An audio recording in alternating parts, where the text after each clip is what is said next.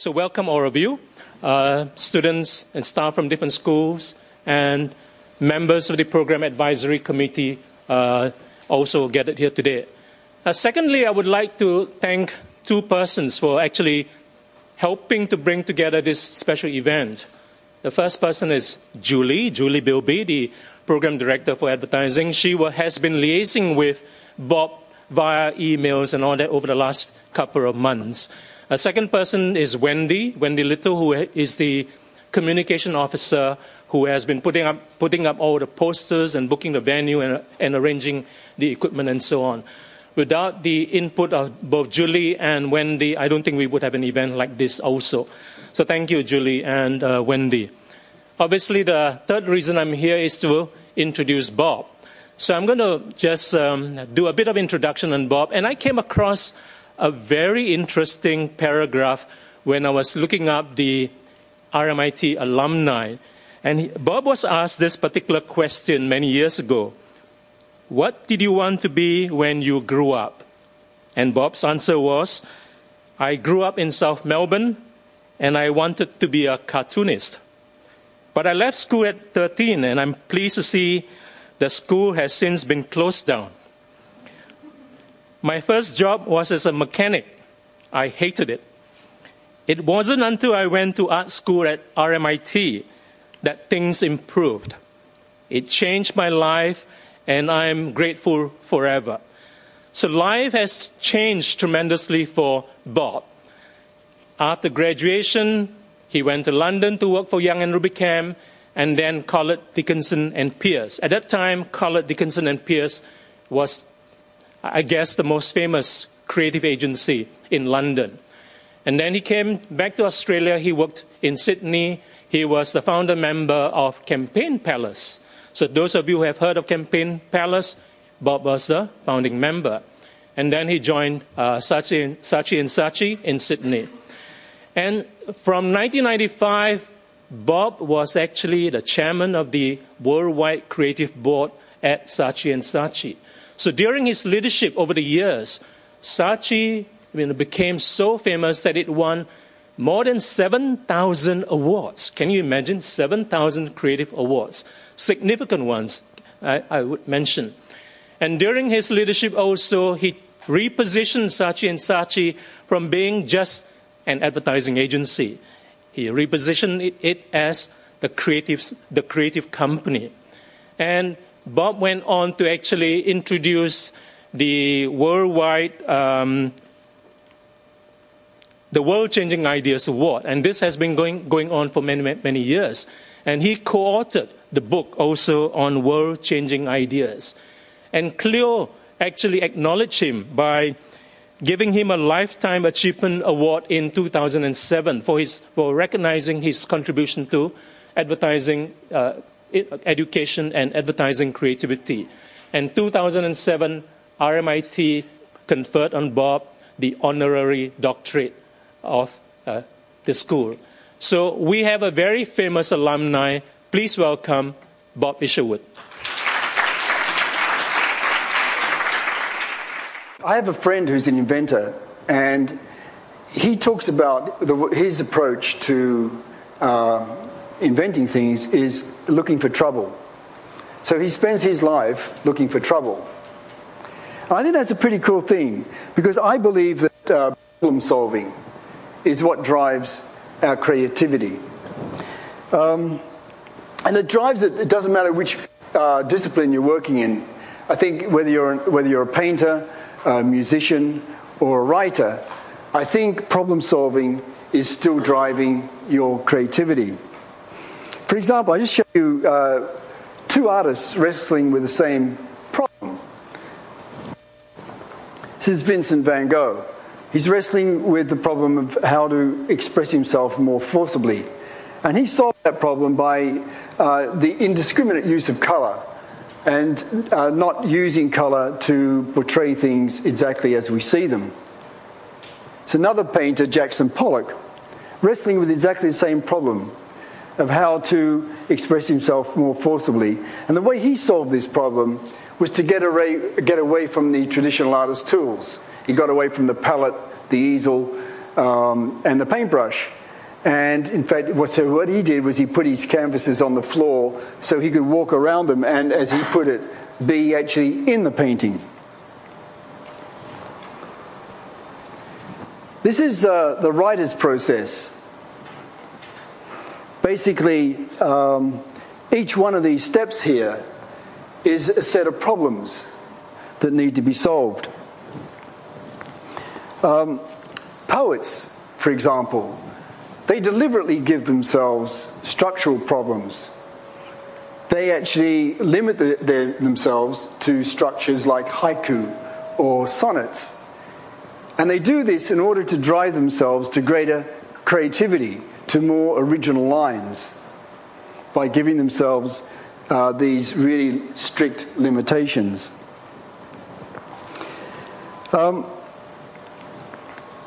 That's why I think for advertising people, the brief is so important, because that fuels our creativity. Because like the poets, we need constraint to push and look beyond the obvious, to make us frustrated with a problem so that we are driven to see it from different angles. The brief, I believe, is the thing that steers us to original solutions. I think the worst brief you can possibly have is, you can do anything. It's the worst brief. There's no end to that. You never know when you've reached a point that's actually satisfying, because what's the problem that you've set out to solve? So it has no end to it. It's just the worst brief. Patrick Collister, who gave a talk at the Creative Academy at Cannes 2 weeks ago, he actually had a great line. He said, "Give me the freedom of a tight brief." So how tight can a brief be? Well, I think a brief can be one word. In fact, I was taught this by Toyota Australia. When I first got to work on the Toyota account, we'd bought their business. In fact, we bought an agency that had the Toyota business. We actually had Volvo, and we'd done a lot of famous work on Volvo, and we got a lot of international awards for it. But we had a lot of trouble with Toyota because they said we didn't understand the brief, the way they worked to briefs. We were working to things called single-minded propositions, and that wasn't the way they worked. The way they worked was, their first concern was separating the vehicle in the minds of the dealers. So they're not interested in the public. They think their first point of reference was the dealers. How do you separate those vehicles out? Volvo to them represented one equity, that was safety. But they had 35 different models that they needed to carve out, each one having its own equity. So to do that, they had one word that represented each vehicle. And this was like an amazing thing to me, because it was just an incredible discipline. They had a list of these one words that they were able to give me, and it changed my life in advertising forever, because armed with that, I was able to wrestle to the ground a very, very complicated piece of business. And I was able to judge as a creative director very easily whether a team had actually solved the problem or not. Because, for example, the Toyota Hilux stood for unbreakable. So I would simply say to the team, hey, give me the most amazing idea you can possibly think of for unbreakability. So I could judge it very easily when they'd done that. The client could judge when the agency had done it, and when the ad ran and there was day after recall and people call up and say, hey, did you see that Toyota ad last night? Yes, I did. What does it stand for? Unbreakable. Bang. Game, set, match. Thank you very much. So this, for me, was the start of something that we went on to name at Saatchi's. We call it one-word equities. And then we took it, and when I was worldwide creative director, I tried that discipline, to implement that discipline right across the world of Toyota. So all the models around the world, whilst there were different stages in their development in different countries, they still had the same equity. So Corolla, for example, was reliable. Camry was surprising. Hilux or Tacoma in the US was unbreakable, and so on. And it was a great discipline, and we went on to actually put that through P&G as well, because P&G at that time within the agency was a nightmare, because it had these equity directors that would write a brief that would be a paragraph long. And it was open to so many interpretations that you couldn't possibly get the brief correct without some, we haven't answered that part of it, or we haven't answered this part of it. But when you start to bring the equity down to one word, it becomes very clear whether you've answered the brief or not. This is an example of working to one-word equity.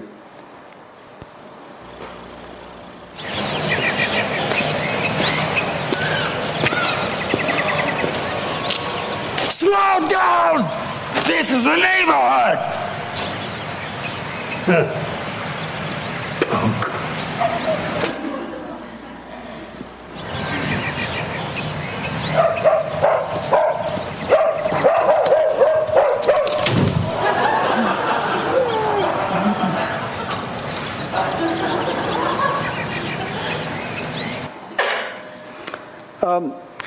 So there were two Saatchi ads. This is another example of a one-word equity. We didn't do this. I didn't do this. I wish I had, actually.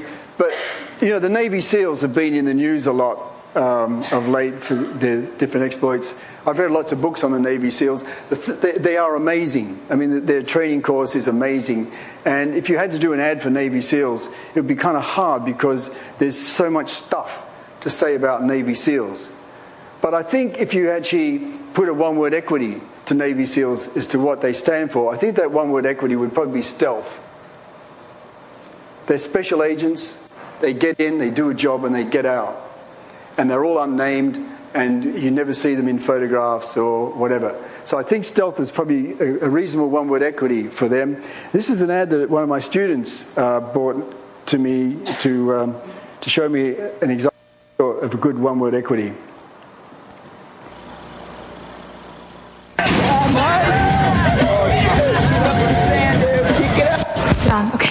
Okay, Mike, I know you think your truck is totally sick, but this is what I think of your precious 4x4 hang out all day with your stupid friend's truck!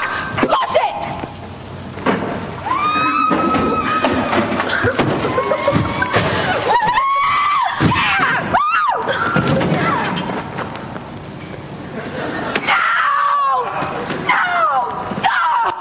So that's another example. It's unbreakable for Tacoma. This is stealth. No, it's not. It's Malaysia. What do you know? What's going on?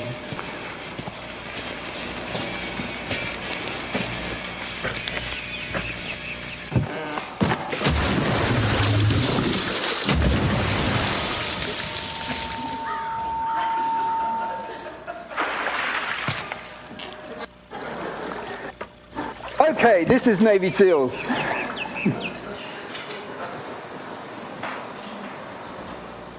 So tell me about yourself. What's going on?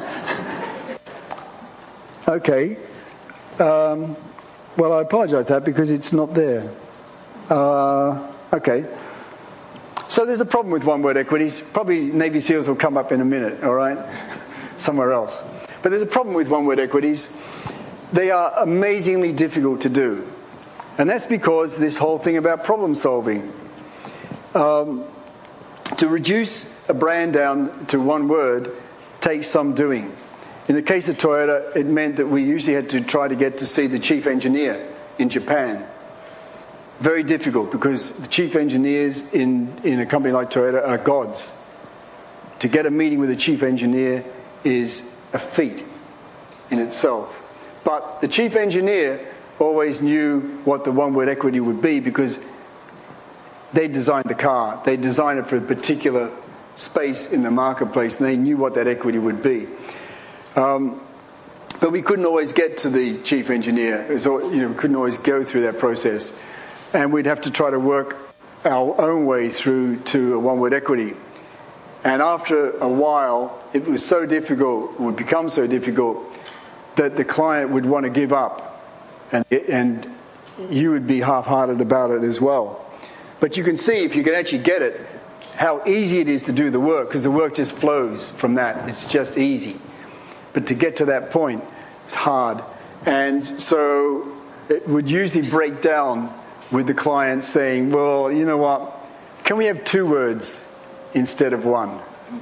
And you would reluctantly go, yeah, okay. And you go, good, because what we want is silent power. And suddenly you've got 2 words that don't go together, and your brief is more than twice as difficult. So, one-word equities is just one way of solving a problem. It's just one limitation or good discipline to get to. If you're not using one-word equities, it still pays to be making one point.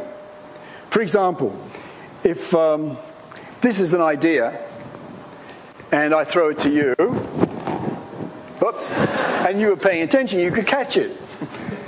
But if this is 4 ideas and I throw them all to you, you're not going to get any of them. Now you can keep those. Don't throw them back. You're not going to get any of them. So it's good to actually be very single-minded about your approach to what you're trying to communicate. So here's a couple of examples, or a few examples, of just very single-minded ideas. Not one-word equities, but just single-minded ideas.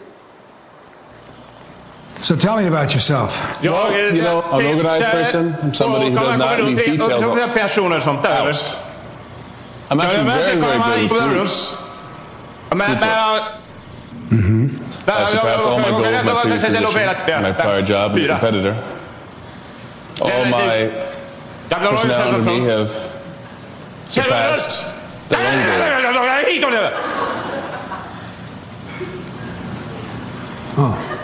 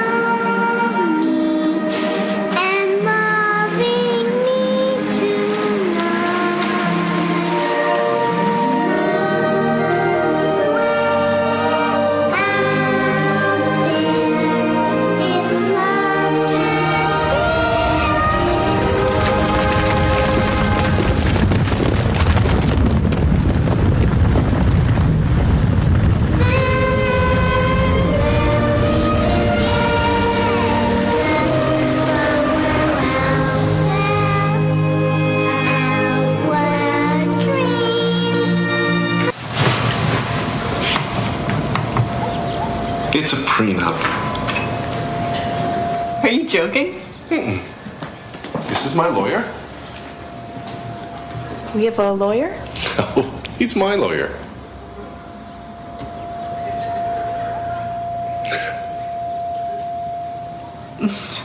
Is it because I'm so much better looking than you? No, it's because my family is so much richer than yours. We just don't trust you, Karen.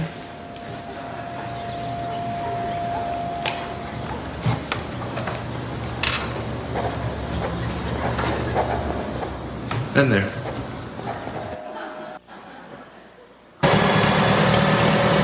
Hey, what are you doing?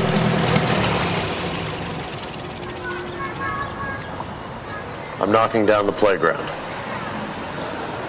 Why? We're gonna build a new power station. What? A power station. They make all sorts of noise and smoke. It's exciting. Can we play there? If you can get over the fence.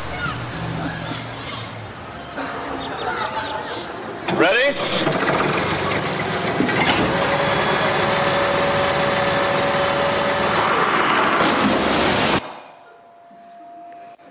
So sometimes you don't get to big ideas by giving the client what they want. This ad I'm going to show you now, it actually started as a half-page newspaper ad. That's what the client asked for. But it wasn't the way to solve the problem. And this ad went on to win major awards everywhere. And it was really fantastic. Instead of a half-page ad, the way they went about solving this was with a cinema commercial. It's for the New Zealand Symphony Orchestra.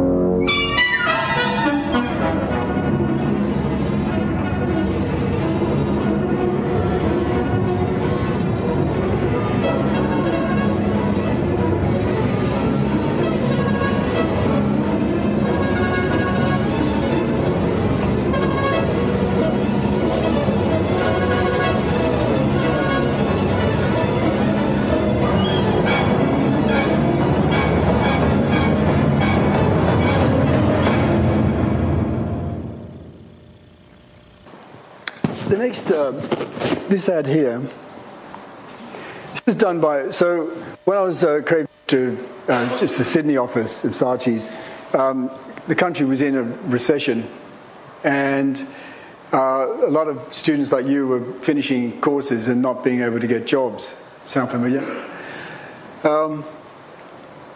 So they would knock on our door and say, you know, can someone take a look at their book and help them along and give them advice and all that, until eventually hopefully they could get in to somewhere.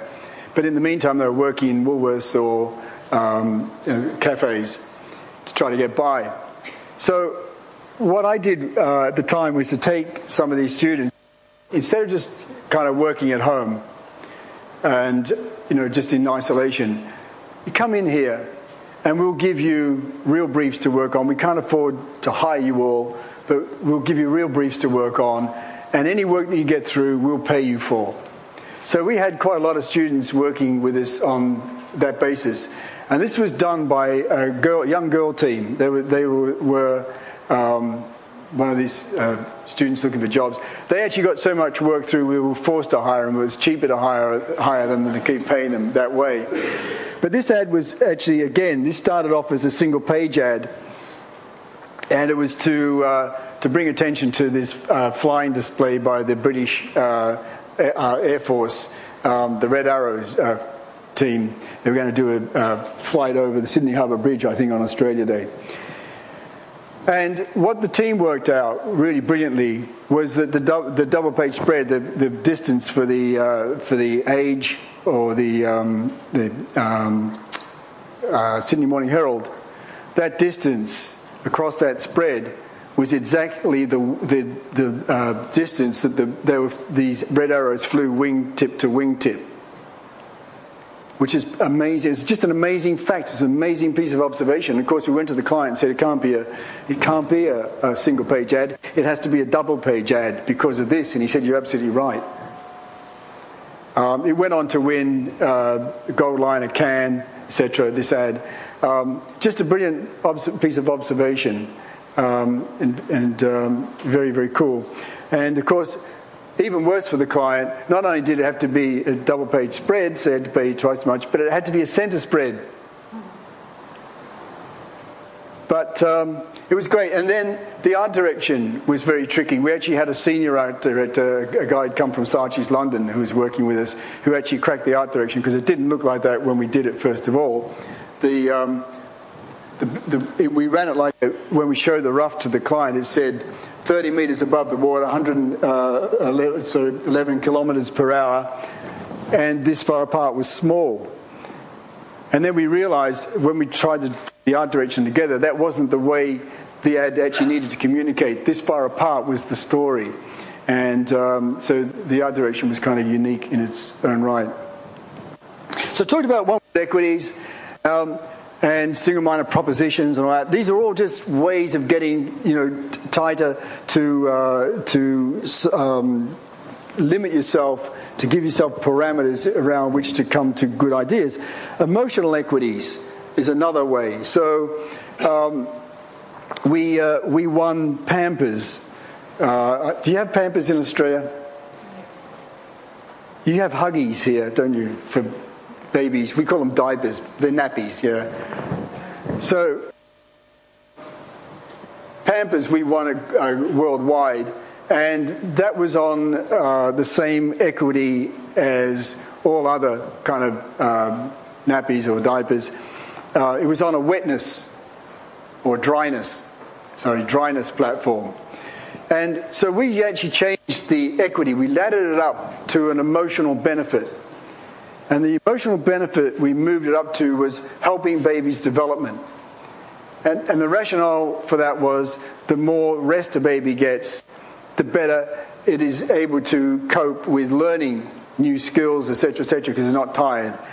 By moving that equity up, we sent Pampers sales absolutely through the roof, to the point where one of their competitors was actually a friend of my wife's, and we had lunch with him. He was the CEO of Clorox. And he said, what you guys have done with Pampers, we're looking at that layering up of equities, and we're looking at it, doing that across our entire product range, because it's actually a breakthrough. So this is kind of just the sort of ad that we did as part of that campaign. No!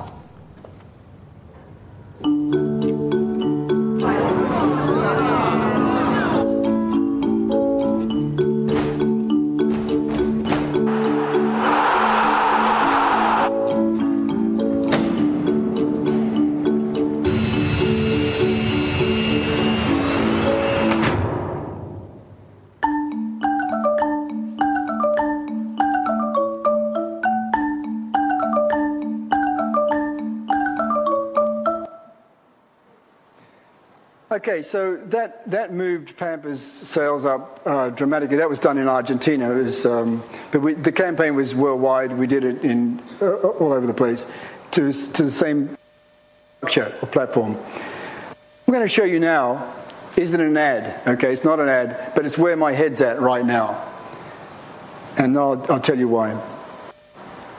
Oops.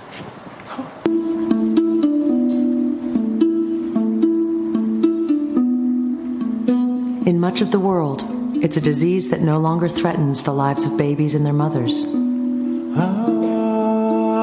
But in this part of the world, tetanus claims the life of a child every 3 minutes. In 57 countries, over 140,000 babies and 30,000 mothers die each year from maternal and neonatal tetanus, despite the fact that a cure exists. These people don't need a miracle. They need a simple vaccine. A vaccine readily available that costs less than €1 per person. A vaccine that can ensure that tetanus will never again take the lives of mothers and their children anywhere in the world. Pampers came to UNICEF to ask, what can we do? Help us figure out what we can do. We knew that over time, that over 1, 2, 3 years working with Pampers, we could wipe out tetanus. It makes perfect sense. You've got two amazing brands that both do amazing things for mothers and kids. Working with Pampers, we began to focus on an idea that would bring alive the UNICEF partnership. And that idea was simple. For each pack of Pampers purchased, a donation would be made to UNICEF to fund one tetanus vaccine. By simply buying something they already needed, moms could help save the lives of other mothers and babies.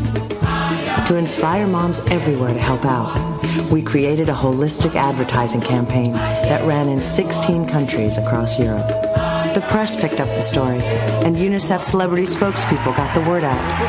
Thelma is teaming up with UNICEF to help protect mothers and children around the globe. And what I love about this program is that it's so simple and everyone can participate. This tetanus initiative will procure 45 million tetanus vaccines for use in developing countries. Each package of Pampers will cover the cost of one shot. I urge you to go support this. It didn't take long for moms to embrace the idea. Simplicity is key here. You buy a pack of Pampers, you go check out, that's going to buy a vaccine, and that's going to save a life. At the same time, UNICEF field teams were mobilized to immunize pregnant mothers and children around the world.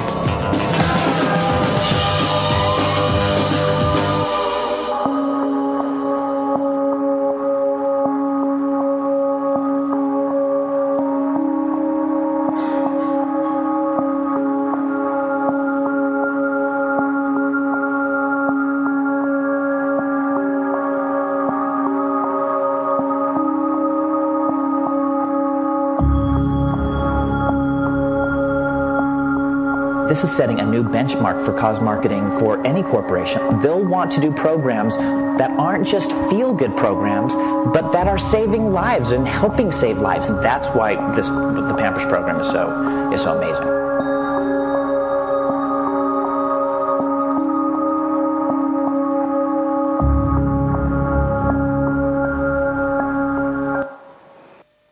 This is one of the last things I worked on at Saatchi's before I left. And everything else I've shown you up until this point is old advertising, traditional advertising. It's push messaging that's sent out to, it's a controlled message that's sent out to an audience that you have to interrupt.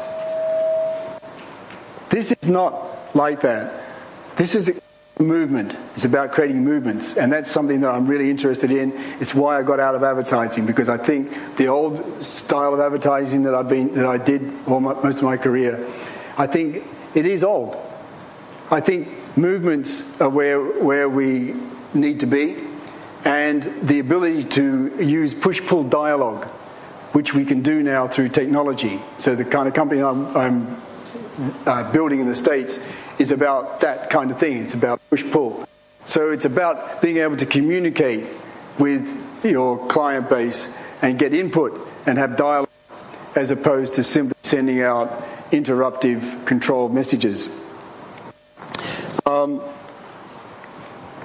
There are companies that have actually been doing this for quite a long time. Nike, for example, is a company that's all about movement. Just Do It is about a movement. It's about creating an attitude and a movement around that attitude. I don't know if I can get back. So, for example, Nike Plus is a movement. You put this in your shoes, you're able to compete with the guy next door, the guy around the corner, the guy across another continent. The Fuel Band, which I think is just about to be launched here, is another movement. This thing actually measures all your energy, but you're able to actually measure your energy input and output against your friends and competitors, and it is again, it's a movement.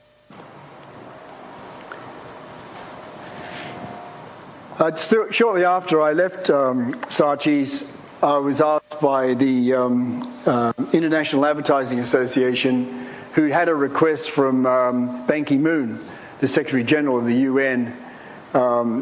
He asked the advertising industry if he could have the industry's help in bringing attention to the talks in Copenhagen on climate change. And the industry, for the first time, came together, the big networks, WPP, Omnicom, Publicis, Interpublic. It's the first time they ever came together on one project. And I was asked to head that as a chairman because I was kind of neutral. I was no longer in Saatchi's. And what we came up with was the concept of Copenhagen, where we actually rebranded the city of Copenhagen, called it Copenhagen, and we had to go and get the Danish government to actually agree to do that, so that when you actually flew in for those climate change talks, the airport was rebranded, Welcome to Copenhagen. And all the street signs, everything was Copenhagen. And Copenhagen was again a movement. It was a destination. It was a place. And you could go online and you could post messages of hope on Copenhagen. And, for example, and then these messages just kept coming up, things like that, from all around the world. And you could post your message and, maybe get to see that come from somewhere. So again, it's about creating a movement. Unfortunately, I thought the campaign was great, but the climate change talks sucked because nothing came of it.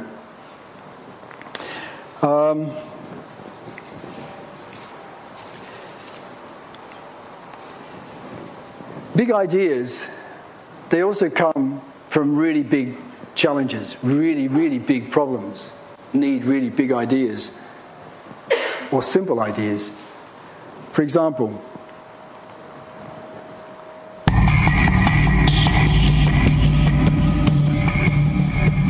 today, one of the deadliest killers in the world is something no one likes to talk about. A subject that makes people uncomfortable, embarrassed, and even sick. It's not HIV or malaria. It's shit. You literally cannot walk a few steps without encountering shit. I mean, it's everywhere. Nearly half the world's population is, even today in 2010, without access to toilets. So they defecate in rivers. It's jet black water, inkable black water. Basically, you have an open sewer. In open fields. Anywhere they can. As a result, people end up literally eating their own shit. So people are living and sleeping and eating right here, and they're defecating right here. Yeah, how? So, how do you begin to solve a problem as big as that? Let me just give you some other parameters around this issue. So, in Africa, a lot of girls can't go to school when they're menstruating, because there are no toilet facilities. So it has a huge effect on education. In the favelas, there's slums in places like Brazil, that they're built around a kind of a small stream that runs through the village, but in that small stream people shit in it, piss in it, drink it. None of you would last a minute in that environment. How do you cope with that? How can you possibly change that? Well, I have a friend in Geneva, and I got stuck with this problem because my friend actually pitched to the UN, myself and a planner, because he thought we could actually do something. So three of us actually had a go at solving this problem. And the point of saying that is that you don't need to be a big organization, I think, to make change. So the way we came at this, I think, was pretty radical. Because what we said was, okay, so the thing you need to address is poverty. Because if people are poor, they can afford to fix this. Because they don't want to live like this. When we talk to people, they saw this as an assault on human dignity. So the way we approached it was on two levels. One, government ministerial level, people that can actually make big change, and at the grassroots, the people who are living in those conditions. And we had two different things. The first thing we looked at from the economic point of view from the country level was how it affected the country's GDP. So we developed our campaign around GDP for GDP. And we redefined the second part of GDP as good dignity practice. So GDP, or good dignity practice for GDP. And we went on to show the ministers how by solving this problem, it changes the dynamic of the country and the country's income. For example, investment in sanitation and hygiene creates jobs. It improves education, like I've just explained in Africa. Girls are able to go to school when they have their periods. Obviously, it increases productivity because people aren't getting sick and not turning up for work. It increases tourism because people don't want to go and visit places where they're stepping in shit. And obviously, the health improves health and reduces the healthcare costs for the country, goes almost without saying. This is pretty cool because we got to present this to the leaders of 12 African states in a meeting in Kenya. And there was the leaders from the sanitation leaders from a country, Madagascar, said, this is unbelievable for us because sanitation is always the last item on the agenda in any meeting we go to.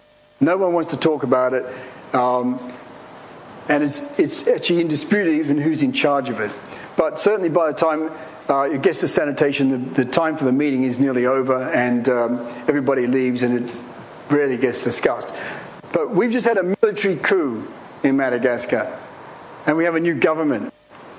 And now we can see we can put this on the front of the agenda. Instead of being at the back of the meeting, we can put it up the front of the meeting because we're obsessed about creating jobs. So we can create jobs this way.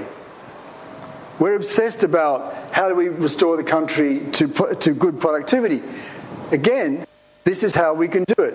So we got to sit down with them, we got to sit down with the minister from Nairobi, and we actually helped them write their future sanitation and health plans. It was pretty cool. For the grassroots stuff, though, what we're dealing with there was illiteracy. Most of the people can't read or write. So what we did there was to create a campaign that actually showed people how to literally turn shit into money. How to create industries out of what one of the people termed human gold. It's not waste. You can actually, by using shit, you can create methane gas. If you have methane gas, you can boil that foul water that's running through the favelas and make it drinkable. So we developed this campaign, and we had people that went around and talked to the villagers about industries that they could start, and we got their input on businesses that they could actually start that we hadn't thought of, and we actually did blank posters like this with stickers where they were able to put in their own ideas as to things that they could create. So again, the approach to solving it was literally by taking them out of poverty, by showing them how to turn a problem into money and therefore ease their way out of that situation. When I was at Saatchi's, I think, 97, I think, I wrote this line for the Saatchi annual report, Ideas of the Currency of the Future. And I still believe that. I believe it as fervently today as I did back then when I wrote it. My school reports were remarkably consistent when I was a kid. They said Robert could do well if he paid attention. Robert's a dreamer.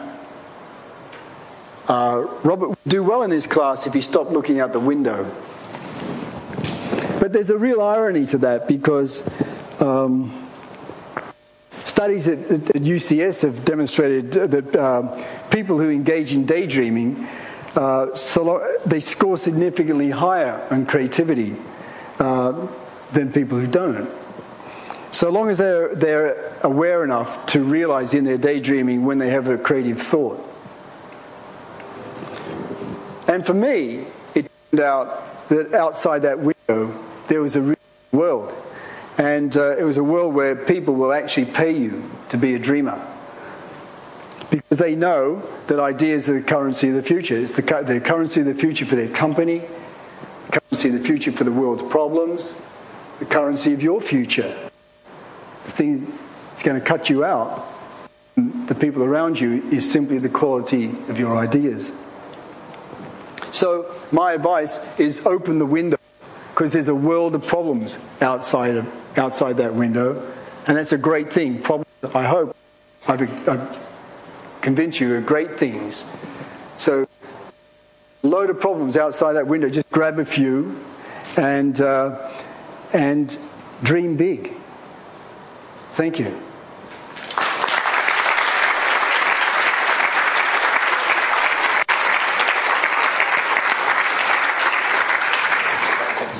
Thanks, Peter. Thank you, Bob. That was a very inspiring presentation. It's question time. Anybody wants to begin with a question? If not, I'm going to throw one question at Bob, and I hope I don't put him on the spot. One word for RMIT advertising program, Bob. One word? Yeah. Excellent. No, excellence. Excellence. I think the program you guys have got here, I think, is world class. Okay. Two students here have just won the D&AD Gold, which is about as the toughest award in the world, and I know that was heavily competed for. I know Vanderbilt competed for it. I know Miami Ad School competed for it. I know ad schools all over the world competed for it, and you guys took it out. And it's not the first time. It's actually the third time you've won the D&AD Gold for Student Award, which I think is incredible. I don't think any other university's done that. I talked to Michael Lynch in Sydney last week and said I thought Campaign Brief should do an article on you guys on that subject, because I think it's a great course. Certainly the best in Australia, and I think it's one of the best in the world. Just the product you turn out. Thank you, Bob. Question? There are microphones around, Julie in front, and then at the back also there's... Okay, please, question? This is your opportunity. Yep, over there. Hi, Bob. Thanks for your talk today. I was just wondering what movements you're working on at the moment, movements to create. Yeah, so I'm working on a mobile phone program to drive compliance and adherence in the healthcare space. Okay. That's all Bob wants to say. Okay, for the time being. Any other question, please? Yep, in front. Yep. I can project. Yeah, I can hear. Thanks, Bob. I'm keen to know, I really like your approach to simplicity in the brief, the one-word type of thing, but unless we're working for Saatchi's or we're doing award school, sometimes we don't often get such good briefs. So I was wondering if you had any tips for us here when we do come up against difficult briefs in terms of working with account service or general approaches that you have when the briefs come about and in terms to find that creative opportunity within them. Yeah, I think I think you just got to drive it to a place where it's going to give good work, and if it doesn't, you need to keep rejecting it. You know, I don't know, planning. Any of you experienced planners? So planning. So let me tell you. So there was an agency in the UK called Bose Massimi Pollitt, and they were a famous agency. They did great work, and they were famous because they did work that you couldn't believe the client bought, but it was very, very famous. It was great. It was brilliant. And the way they did it was they actually had their own kind of researchers that interrogated the consumer. So they would argue to the client, well, it's, you know, you might like your widget, but this is not what the consumer thinks. This is what they think about it, and that's who we've got to win over. And by doing this thing, this sort of system, they were able to sell what seemed like ridiculous work and make it feel very safe and comfortable for the client. And that was the birth of what we call planning now. The problem with that was up until then, creative teams were responsible for the insights. So if you actually had to go and if you needed to get some ideas around a product, you would have to go and interrogate the product and the consumer yourself.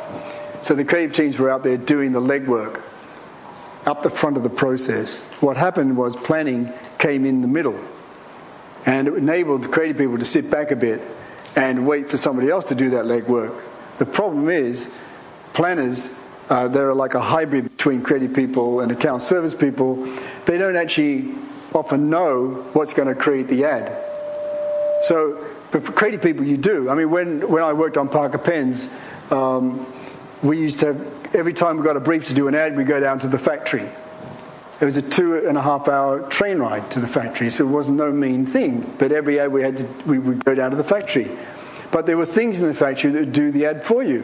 For example, you'd be walking around, the old guy showing you around, and you'd see a big pile of walnut shells on the ground. You'd go, what are the walnut shells for? And the guy would go, oh, we use those to polish the gold. And you go, why walnut shells? We've never found anything better. So there's an ad in that. And if you can't write an ad from that, you know, you shouldn't be sitting here or in the business. But you can't make that up. You simply can't make that up. A team I had working on the Metropolitan Police, they'd been stuck on it for like 2 weeks, hadn't got anywhere with it. I put them in a police car for a weekend going through King's Cross. They came in on the Monday morning, they had 30 ads. The client said, there's stuff here that I didn't know.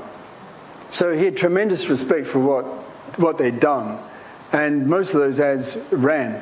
But you can't make it up sitting in the office.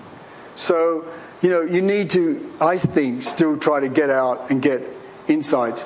Big problem for graphic designers, because with desktop publishing, how do you cut yourself out from just Joe Blog?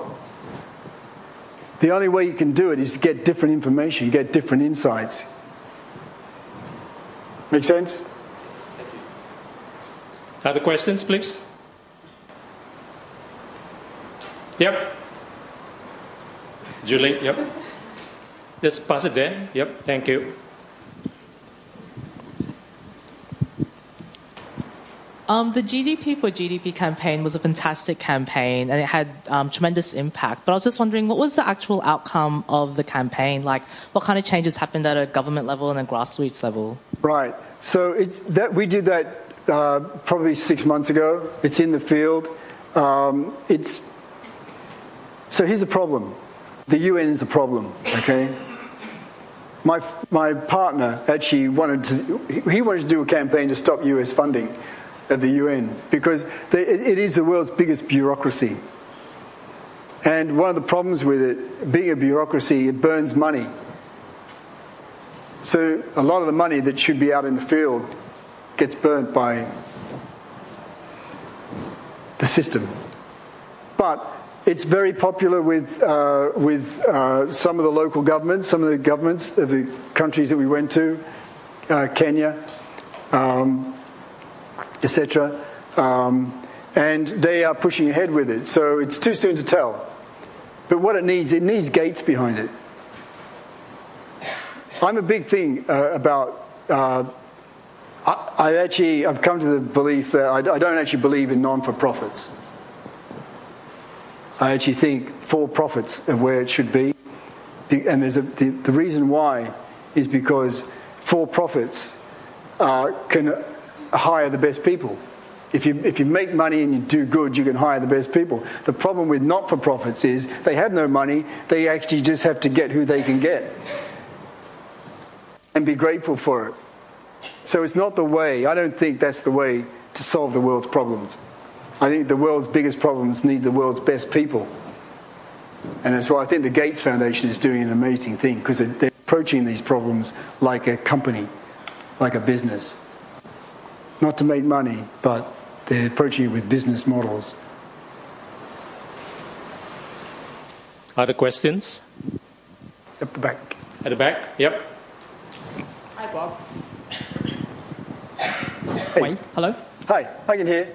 Yes, I worked for Saatchi & Saatchi China last year, and from what I know, that people normally have to work till 10 or 9 o'clock every night to have the work ready for inspection the next day. And I was wondering, how's the work here in Australia? Do people have to work overtime all the time? Or it's quite flexible? Well, I don't know about Australia because I don't work in Australia, okay? But I can tell you my daughter works at Droga 5 in New York. Yes. They serve dinner at 8 o'clock. 8 o'clock.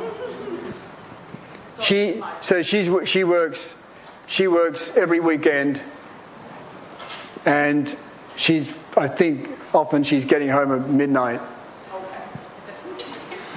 Okay. And she can't afford it because we're having to support her. So it's the same everywhere in the world for advertising industry? I think so, but I think in Asia, I think you guys have a kind of very strong. I think probably in lots of businesses people work around the clock in China. Okay. Yeah. We have big problems in China because young people. China was a new country for advertising, so we were continually having to train people. But the culture was people would move for a very small amount of money. So you would train someone, and then for just a few pounds, they'd actually move down the street. So there's a continual turnover of people. Actually, a long time ago, I wanted to go into partnership with Miami Ad School and open up in Shanghai. I think they're pretty close to doing that now, but I don't think they're going to do it with Saatchi's. But I think they need something like RMIT or Miami Ed School there, just to supply the market. Can I ask a question on behalf of some of the students, perhaps? How did you actually, after RMIT and South Melbourne, get your first break in advertising in London? Well, I started as a graphic designer, and I got to a point, I think did it for about 3 years, and I got this brief actually, which no one wanted, so I wasn't the best in the design group. I got this brief to do this thing for advertising pig food to pig farmers, and it was an ad brief. It wasn't a design brief at all, and I had to create ads, had to write ads, had to write the copy. It's the first experience I had with the writing part. But I actually suddenly saw this fantastic power of putting words against pictures. So they actually had an interplay. And it made it really powerful, this sort of dynamic. And that's what I wanted to do. I thought, wow, this is incredible. I want to do that. And then, so I wanted to get into advertising. So I quit my job, took 6 months off, tore ads out of magazines, redid them at home. And the reason it took 6 months was because I was kind of learning how to do it. So by the time I got to the back of my portfolio, that ad was so much better than the one at the front. I'd start up with the one at the front again and just keep going. But I was really lucky. I went to Y&R after all that, and I got hired that day, which was good. But I don't think you can probably do that, get into advertising like that anymore. I think it's much tougher for you guys. Sorry to say. If you want to get into advertising. See, here's the other thing. Because I teach creative advertising, I have some moral thing about that, because the industry is oversupplied. It's oversupplied, and it's in free fall. The industry is struggling to work out what the game is in a world where it's not about interruption anymore, or intrusion and controlled messages. So in that environment, is it morally right to be teaching people like you and pushing them out? I think it's okay, because I think the accent I try to put on it is creativity. Journalists used to ask me a lot where creativity is going. And it's such a bullshit question, because creativity isn't going anywhere. It's not a thing that goes. It is. The only thing that changes are the tools that we have in which to express it. And they are fantastic today. I mean, there are things that you can do now, ideas that we wouldn't dare to imagine. Wouldn't dare to imagine, because it'd be a waste of time. But you can put these ideas on the screen now. It's just amazing. So the tools that you guys have to deliver ideas and your creativity is fantastic. There's no better time to be around. And as long as you focus on that. So I think, where is advertising going, and is the television commercial alive or dead, or any of that stuff? That's stuff that marketing directors worry about and probably need to. But not creative people, because it doesn't really matter.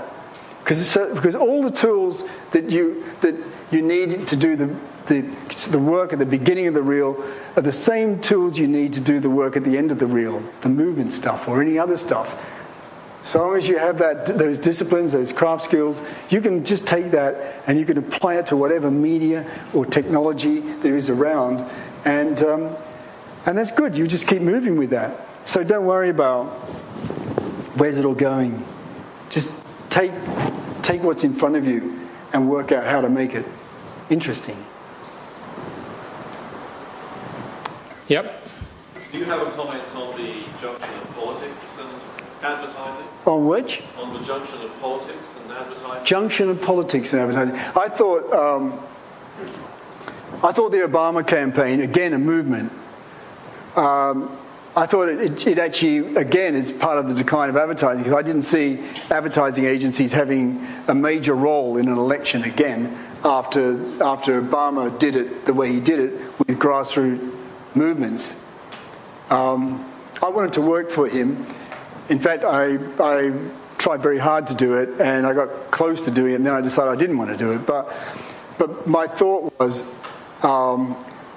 that when he created Brand Obama, what he needed to do next was to create brands around all the things he wanted to drive through, like healthcare reform, like alternative energy. These all needed to be brands with movements around them. And they failed to do that. They let the movements fall apart. And so that's why he's had the difficulty he's had, because there's not the impetus behind it. There's not brand health reform. Could have been. I think they needed a creative director for the White House. Other questions? What's the worst? Okay. Sorry? What's the worst part about working out? Because we hear about some different things. The worst part about working in advertising, Bob? The worst part about working in advertising.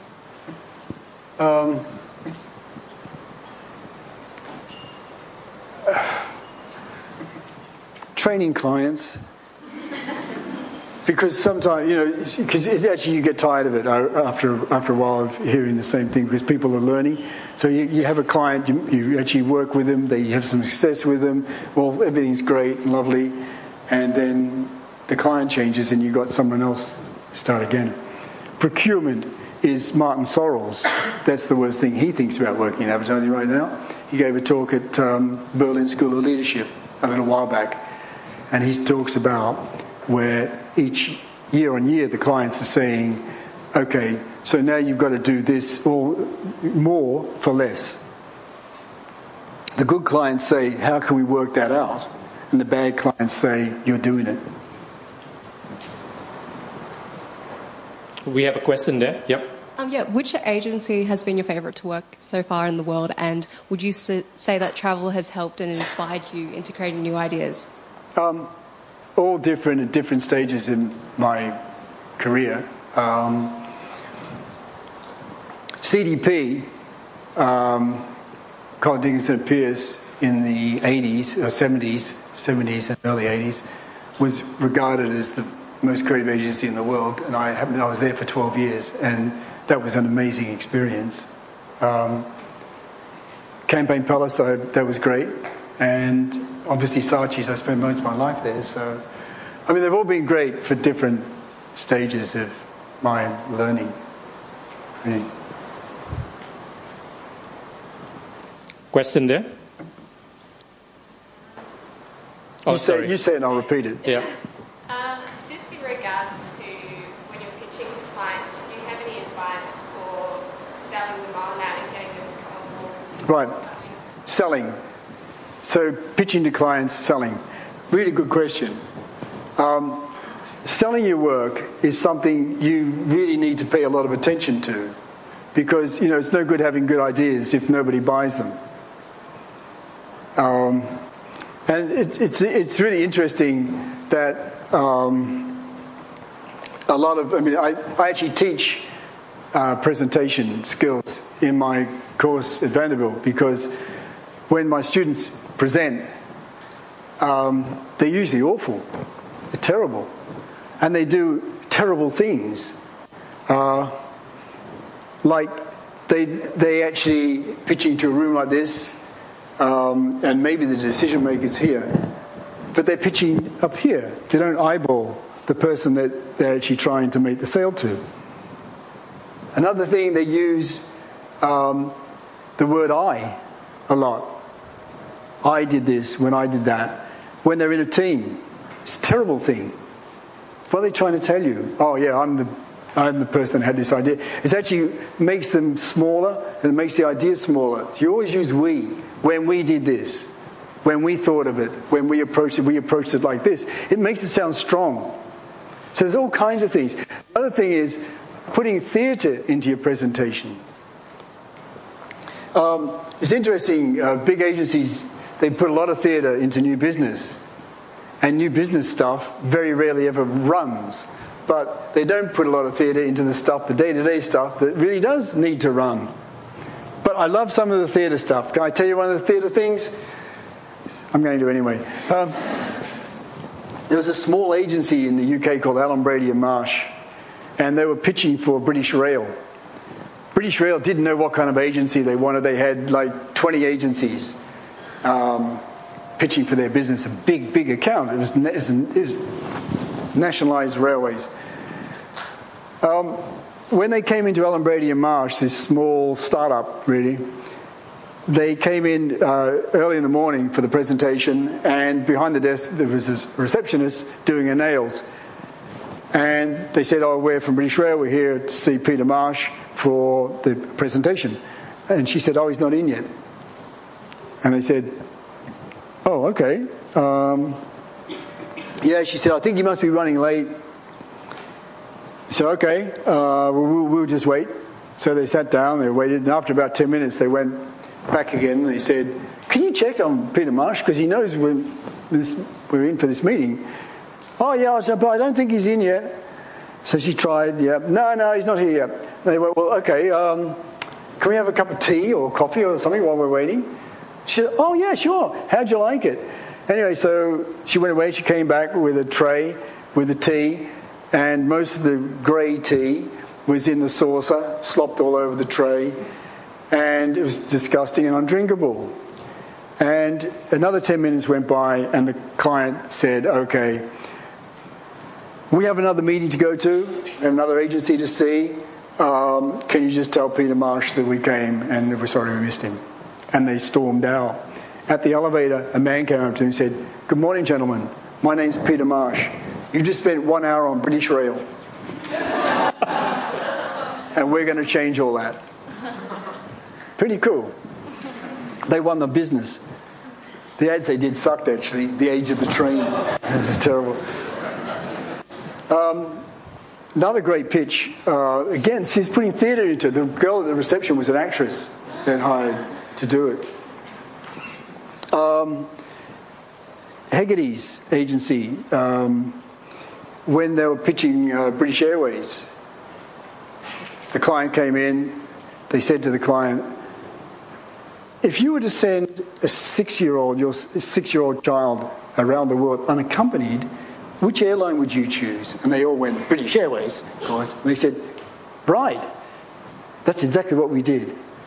And they showed a 20-minute film of 6-year-old going around the world unaccompanied on British Airways. The client was in tears. Obviously, they won the business. Again, they did ads that sucked. That ad didn't. Why didn't they run that as an ad? No, they had dolphins coming out of clouds. But anyway, put theatre into your stuff. Think about how you're going to sell it, because selling is really, really important. There was a question from somewhere behind, or? Well, that pretty much answered my question, because I was going to ask, as advertising students, we see supposedly good ideas on these screens in class all the time, and then you go out of the classroom and at the tram stops there's always ads, thirsty, have a beer, that kind of thing. And I was going to ask, how often are creative compromises made just so that the client will buy it? Because that's also a really sort of sarcastic thing, that we sit here listening to good ideas, but when you're out there, sometimes do you have to just give up the good idea so that the client will buy something that's more acceptable? And difference between a good agency and a bad agency, creatively, okay? I know you're not going to like this, Peter, but Y&R, this would be the problem we would have. So the account guys would come back from the client meeting, they go, great meeting, they loved it, they loved it. You go, really? Yeah, they loved it. There's just one thing. And that one thing was always the cornerstone of the ad. There were two famous comedians in the UK, Eric Morecambe and Ernie Wise, Morecambe and Wise, and we had an ad to do for Tide and washing powder, and we had one of them in the washing machine. It's very funny. But it went all the way through, did a great meeting, all that stuff. One thing, can you take him out of the washing machine? So what happened in that environment, you'd spend weeks trying to kind of make something out of what was left after the cornerstone had been taken out. The difference between that and being at CDP was, first off, if the account person did have that conversation, they'd be told to go out the room and come back in again. And second, if the cornerstone had been removed from the ad, you would tear it up. And you would start again and do another ad. And if that didn't get sold, you would tear it up and you'd do another ad. And you'd keep doing that. And every time you'd just do a great ad until the client had to buy a great ad because you didn't give them anything else. And if after 5 or 6 ads, like what happened to us on Ford, the client wasn't buying anything, then you realize you have a client problem, an agency client problem, and then you need to deal with that in the relationship. Do we have any more questions? Yeah. You mentioned, Bob, about the oversupply of advertisers in the industry, and also sort of it's hard to find jobs going into the industry given the economy. I was just wondering, what are some of the common mistakes you see students make who are trying to break into the industry, and also what advice you can offer us as aspiring advertisers who are trying to sort of harness a competitive edge? Well, I don't see. So I'm not in the industry, right? So I haven't been in it since 2008. Okay, so I don't see student portfolios anymore. I just know I know it's tough, you know. And I guess you just got to do something that makes you different. So I can tell you. So, does everyone know Droga 5? Anyone heard it? Droga 5. It's a really, really hot agency. They have an office in New York. It's like the hottest agency in New York. They have one in Sydney and one in New Zealand. My daughter, when she came out from St Martin's, she wanted to work at Droga 5. She was absolutely fixated on it. Problem is, the guy that owns it is my best friend. So how do you deal with that? I mean, how do you deal with her living, you know, in advertising anyway? So what she did, though, she spent 10 months, she wrote a novel about an Australian writer living in London who was obsessed about Droga 5, beyond all else, and what that did to her life and everybody around her. She wrote it as a proper novel, she had it published. And she had it published under a pseudonym. And then she sent it to Dave Droga. And he read it, and he asked her to come over for an interview under the pseudonym. And then she came in, and it was, you know, you realise it's my daughter. But I think that's going the distance, you know, because when she had that dream, there was a headhunter in the UK that said, you know, it's impossible to get into Droga 5. Do you know how many people I see who want to get in there? And she said, yeah, but you don't see anybody with my ambition and determination to do it. And she kind of proved that out. I mean, it's just, you just have to, I think determination is, and, you know, perseverance and determination, I think, are the biggest attributes you can possibly have. They're much, much bigger than talent. There's a question in front here. I was going to ask a similar question just now, but you sort of answered. All right, I was going to ask, like, as a fresh graduate, like, what we can do to get a job in advertising, or what sort of things were you looking in our portfolios? What sort of thing are you looking for beside portfolio? I think it's a kind of an answer, because I realise I've probably just said this in a roundabout way. I think one of the things you can do is be very focused. I mean, when I wanted to get in, I knew exactly who I wanted to work for. I wanted to either work for Young & Rubicam or Dordain Bernbach, and I was focused on that. When I studied advertising, I looked at the people that I wanted to work for, and I moved country to do that. Because I have this belief, if you want to be the best, you know, you actually, it really helps to actually work with those who already are. So I was very focused on working with the world's best. So I think identifying where you want to be, who you want to work for, and you study their work so that your book reflects the kind of work that they were like. You know who those people are, so you can create a dialogue with them and actually start to build a relationship with them so that they can help you until the point where they actually probably take you on. So I think focus is one way to go. You probably need to be focused on a couple of places in this environment. But Bob, do you have some names for the students? Who should they be aspiring to work with after they graduate? Well, I mean, I don't know, it depends on what you want to do, but I mean, I would be trying to work for Droga 5 in Sydney, definitely. I mean, they're actually growing, which is unusual in this climate. But they've just picked up Woolworths and Qantas, and I have a 10-year-old. She's American. She's got an Australian passport, but she's American, but they've also got her favourite product, which is Cherry Ripe. But I'd be looking at them. I don't know. You've got to look at the agencies that are doing the work you like, and try to. I mean, do you read the annuals? Do you read, who's winning what, and because you need to do that.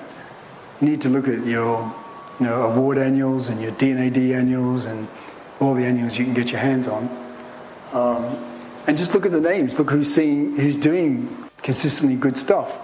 Be prepared to move. David Droga had an agency in Sydney called Omon, and I've been trying to get him at Saatchi's for a long time. And then they sold Omon, and he was suddenly available. And I offered him 2 jobs. I offered him creative director of New Zealand, that's Auckland and Wellington and Christchurch at that time combined, or regional creative director for Asia, based in Singapore, which at the time was fairly scary. There wasn't a lot of good work coming out of Asia. What he said to me was, I've done the New Zealand job, I've never done anything like the Asian job, that's the one I want to do. And in 2 years he took Singapore office to Advertising Age's International Agency of the Year in the US. At that point I brought him over to run Saatchi's London as a sole creative director there. So, be prepared to move to where the opportunities are is another thing. They mightn't be here. There may be better opportunities for you in another place, if that's where the work is coming from. Yep. Maybe one last question there at the back. Could you pass the mic there? Yeah, thanks.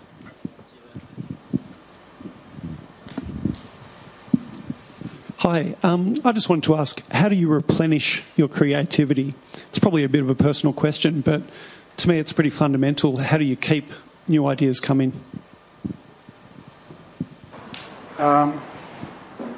Gee. I don't know. I guess I'm always just interested in problems. I'm always looking at problems and thinking, wow, how would you solve that? Yeah, because I do believe this. I do believe that, these... I mean, when we first got Toyota, they were the Australia's worst client. They were number 3 in the marketplace. I couldn't hire people to work on it. That's the truth of it. And I realised my career was going to be based on it because it was the biggest account we had, and everyone was saying, we'll wait and see what you do in Toyota. And they had a whole list of mandatories. So, because they had a campaign on their wall, they had this thing, "Oh, what a feeling," and the client said, "You mess with this at your peril." So we had "Oh, what a feeling," and we had a jump at the end of the commercial, "Owner satisfaction," and we had a thing they called the clarion call, because we had a jingle. "Oh, what a feeling," people jumping. A campaign Americans had ditched about 20 years earlier. And we had a clarion call up the front, which was da da da da da.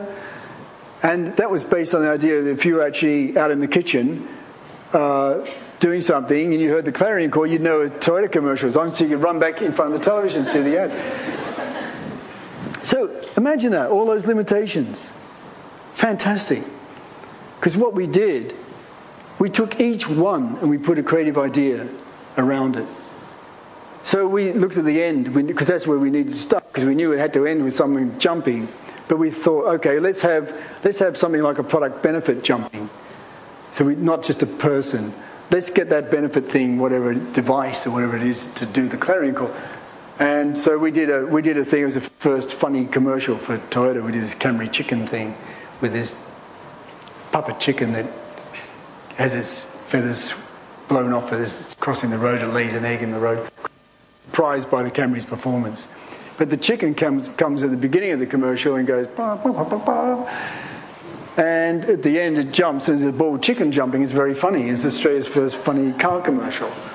And it became huge. The client actually ended up selling 35,000 chickens, dolls at Christmas time.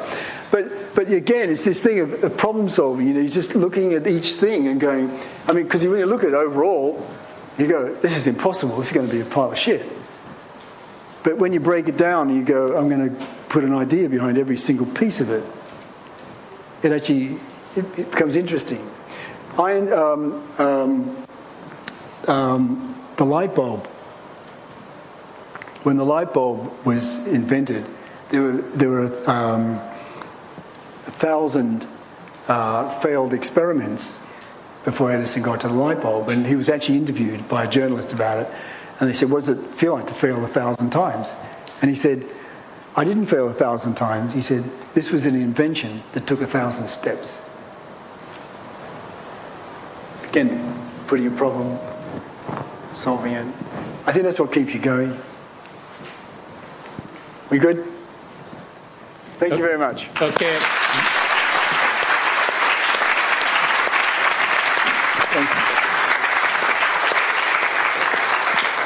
So Julie is going to say a few words and then close this particular session. Thank you very much. This has been a tremendous honour to finally meet you in the flesh after so many emails. I'm going to miss our email correspondence, but we will keep in touch. I want to obviously thank Bob, but first and foremost I want to thank all of you for coming. When we were planning this event, the only 2 days that Bob was going to be in Melbourne were right in week one.